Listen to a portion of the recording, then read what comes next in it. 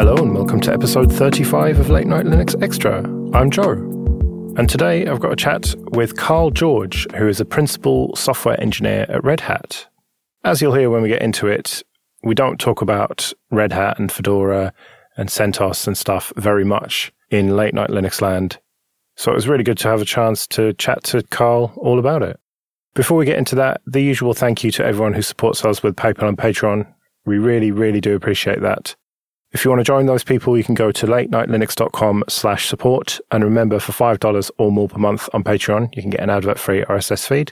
And that includes Late Night Linux Extra, and Linux After Dark. And if you want to get in contact, latenightlinux.com/contact. Right, let's get straight to it then. Thanks for joining me, Carl. How's it going, Joe? Yeah, good. So the reason that I wanted to talk to you was that we have a bit of a blind spot in Late Night Linux land, in that we never talk about Fedora or RHEL or CentOS, because none of us use any of those distros. We're all firmly Ubuntu and Debian users. And even on 2.5 Admins, Alan, he's a FreeBSD guy, and Jim, he is an Ubuntu user as well. So I thought, who better than you? Because you work for Red Hat across a few different projects, specifically CentOS, Fedora, and EPEL. Is that how you say that? Yes, it's an acronym. It's Extra Packages for Enterprise Linux. It is part of the Fedora project, but it's used for on RHEL and CentOS and other distributions like that. Right. So you're pretty well versed in this stuff then. Absolutely. And you're in luck. I do enjoy talking about it. So yeah, excellent. So I suppose let's start with Fedora. What are some of the reasons to use that? Because it's a shorter release cycle and support cycle than the Ubuntu LTS is. It's kind of halfway in between, isn't it, in terms of support length? Because I'm used to an Ubuntu world, you've got 6 months for the interims and then 5 or even 10 years for the LTSs. Yeah, it's like you said, it's in between. It's longer than the interim Ubuntu releases, but it is a good bit shorter than the Ubuntu LTSs. It's not a perfect analogy, but some people like to think of Fedora as the equivalent of the Ubuntu interim releases, and RHEL is kind of the LTS version of Fedora. Yeah. And because Fedora is the RHEL upstream to a large degree, it means that you try out a lot of stuff in that. Like Pulse Audio, for example, came to Fedora first, I believe. Yeah, that's true for most things. There's occasionally things that show up in RHEL first, but that is much more the exception than the rule. The idea is that Red Hat has a mentality and an approach of doing things upstream first. And just in our own ecosystem, that means we should be getting features into Fedora first and proving them out, proving that they're worthwhile before we put them into the product. And is it fair to say that sometimes it's a little bit premature? Absolutely. We are not perfect at this by any stretch of the imagination. I was actually just telling someone earlier today that I remember trying System D in the very first Fedora release that had it, and just being appalled by how bad it was. And I think it's great now. It's fantastic. But a lot of these things, we like to say that Fedora pushes things forward and moves things forward. Some of these things don't get better until they get the attention that they get in Fedora. Yeah, because it's all well and good being able to install it sort of after the fact. But if you make it default, then everyone's going to use it and they're going to find the bugs and it's going to force you to improve it, right? Absolutely. We're seeing that a lot with this one's a slow go of it, but with Wayland, Fedora enabled that by default quite a while ago. I don't remember exactly how long. And that one's taking longer than most things that Fedora pushes forward into the defaults and into the mainstream. But slowly but surely, we're seeing a lot better progress on that. And I think Wayland's in a really good state now. I think a lot of even the third-party video conferencing stuff supports Wayland screen sharing and things like that now. Although I know Zoom, you have to go and set a special setting in a config file to enable it. I don't know if they view it as like production ready yet on their software, but it does work.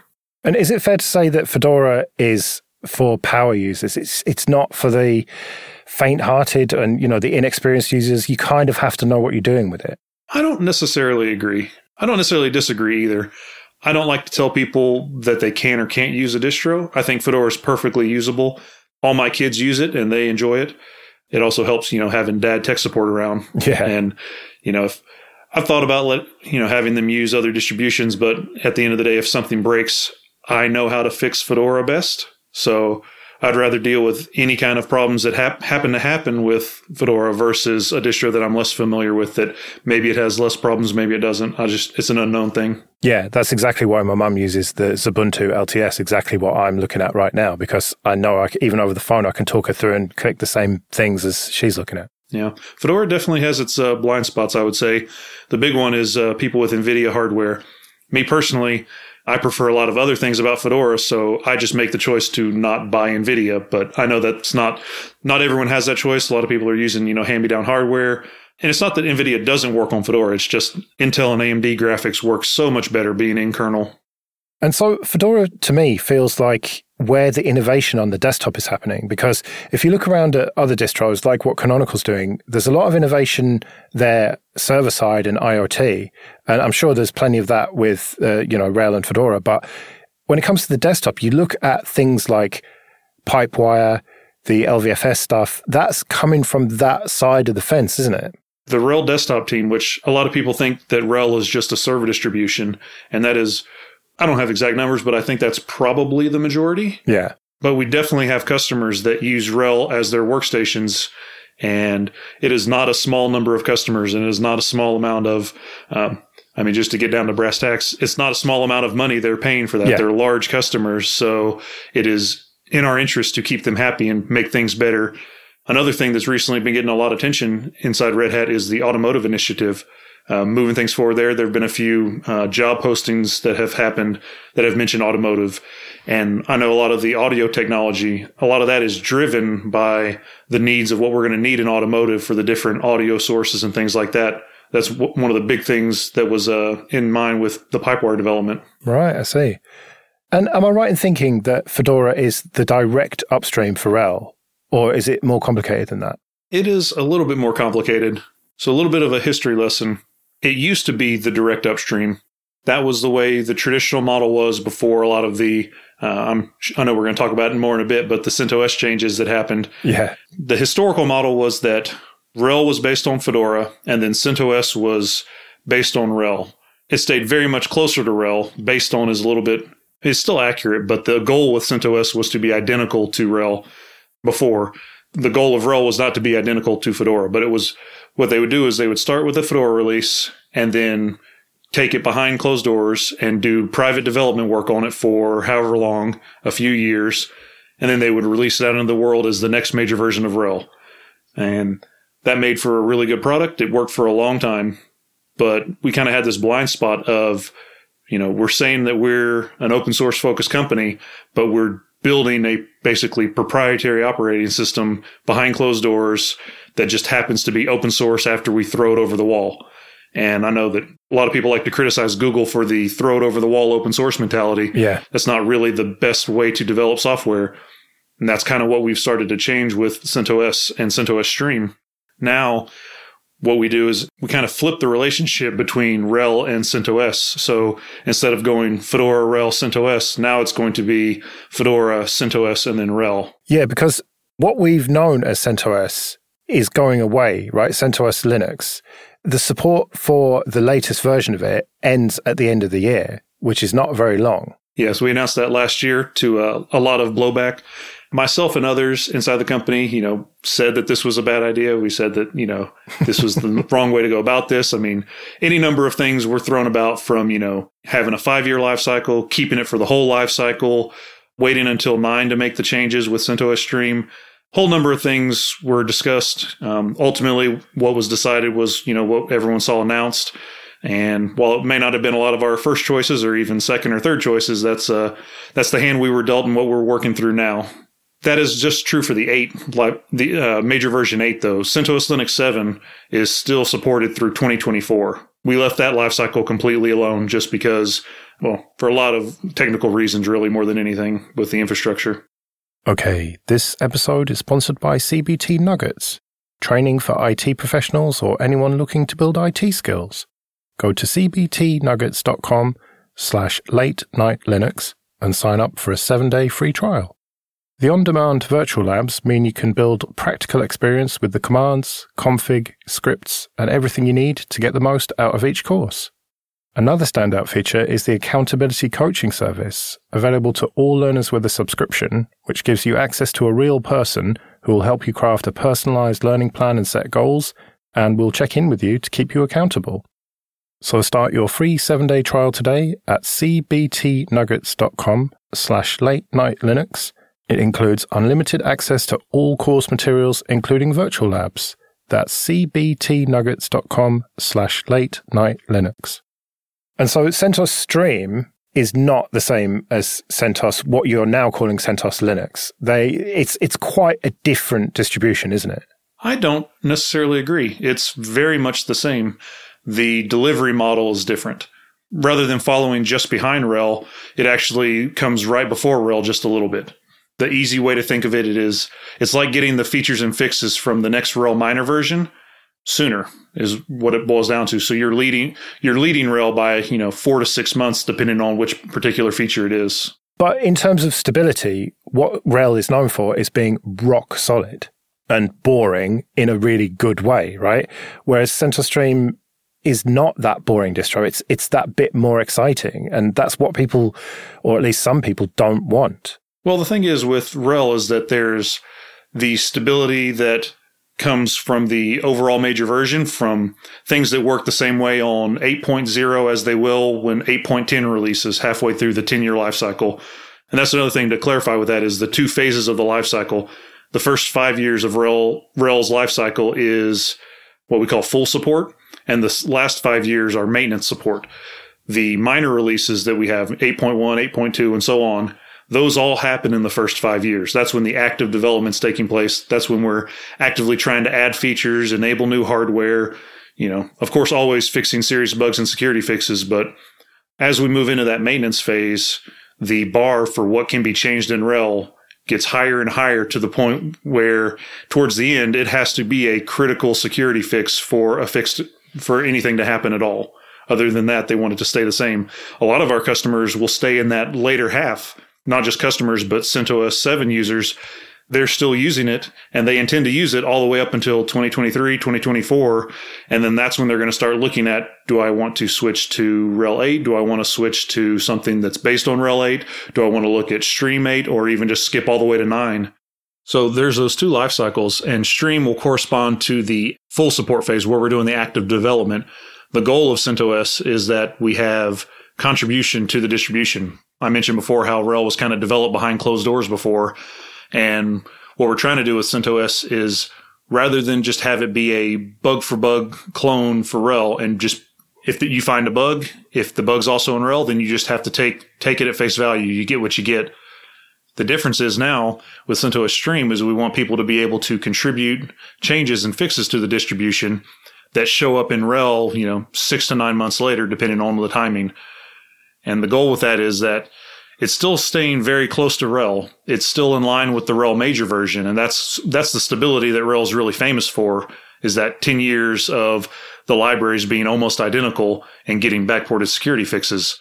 There are changes that also happen in RHEL with those minor releases, and sometimes those are a little bit more disruptive, but they still follow what we call the application compatibility guidelines, which is the guidelines for how stable each individual component in RHEL is. CentOS Stream still honors that ACG for short, and we bungled the messaging around it completely from the beginning.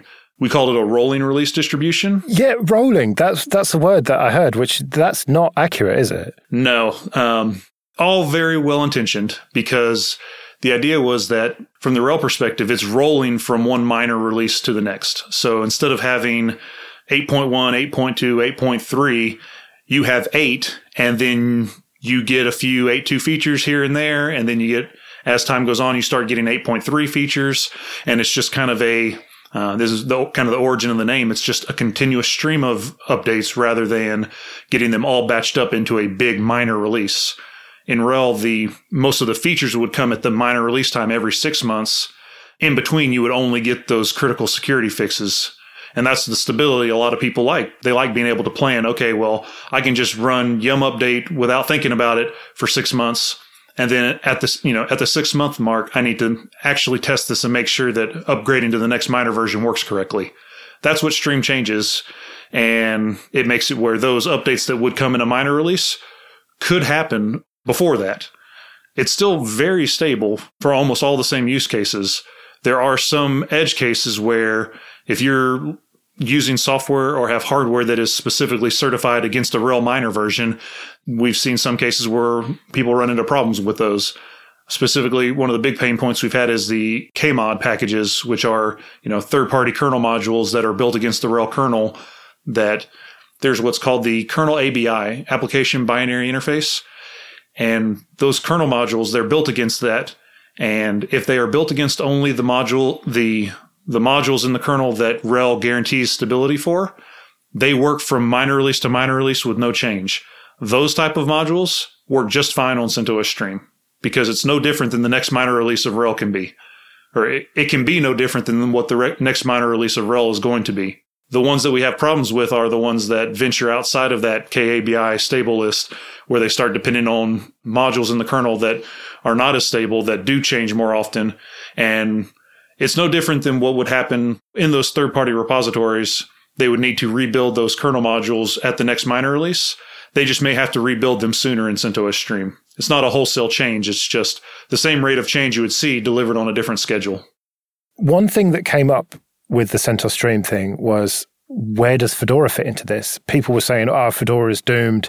But that's not how I read it. I read it as Fedora is like the most cutting edge, Stream is in the middle, and then RHEL is the one that sits back and takes advantage of those two frontrunners, as it were. That's pretty accurate.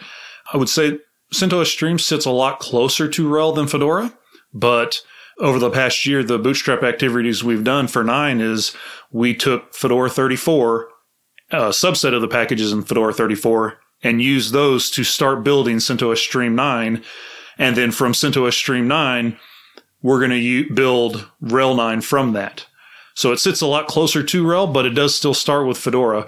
One analogy that we've used a few times is that Fedora is the upstream for RHEL major versions, and CentOS Stream is the upstream for RHEL minor versions. Right. But Fedora is not in any danger then, is the bottom line here, that it has a very specific purpose, and it's very important to RHEL, as is CentOS Stream. All three of them are important in their own different ways. Absolutely. And that was something that, another thing I wish more people realized was that Fedora's always been in the critical path for RHEL development since its inception. And now CentOS is too. With CentOS coming after RHEL, there was never any incentive from the business to, stand up more resources, have more people working on it. It was always kind of we'll make sure this thing keeps going. We've got a few things that build off of it and want it, and depend on it existing. But as far as like investing resources into it, it wasn't ever going to happen in the old model. Now, both Fedora and CentOS are in the critical path for creating RHEL. And that protects them long term and ensures we have the resources we need to actually make them good. Well, thanks a lot for coming and explaining all this stuff. I kind of knew some of it, but it's good to have it all clarified. So if people want to get hold of you, what's the best place for them to find you? I hang out on Twitter a lot. I hang out in IRC. I'm on Matrix. Same username everywhere, Carl W. George. I try to be pretty present. I also try and pay attention to email lists in the projects, but that's probably a weak point for me. I don't really like email that much. Yeah, fair enough. And you're also a regular on Linux Unplugged as well in the Mumble Room. Yes, I try and show up to the live shows there, and occasionally I'll show up on the Sunday shows as well to hang out. But less often there. I'm usually doing things. Usually on the weekends, I'm trying to not turn on a computer. All right, well, I'll put links to that, as well as you've got a Twitter thread, I think it's pinned, explaining the relationships between Stream and RHEL and Fedora. It's nicely graphically represented. So yeah, I'll link to that as well. Yeah, I was actually going to ask you about that, if we could include that in the show notes, because describing these things verbally is always a challenge, and I got tired of verbally explaining it without having a visual aid, so I just made one. I learned how to use the Dia program, which I'm not a graphics designer, but it more or less worked. Yeah, well, it's not the prettiest, but it shows clearly what you need to know, and that's the important bit. I figured out how to draw lines. Yeah, dotted and continuous. Yes. Right, well, thanks for joining me, and maybe speak to you again sometime. Hope so. Sounds like a plan.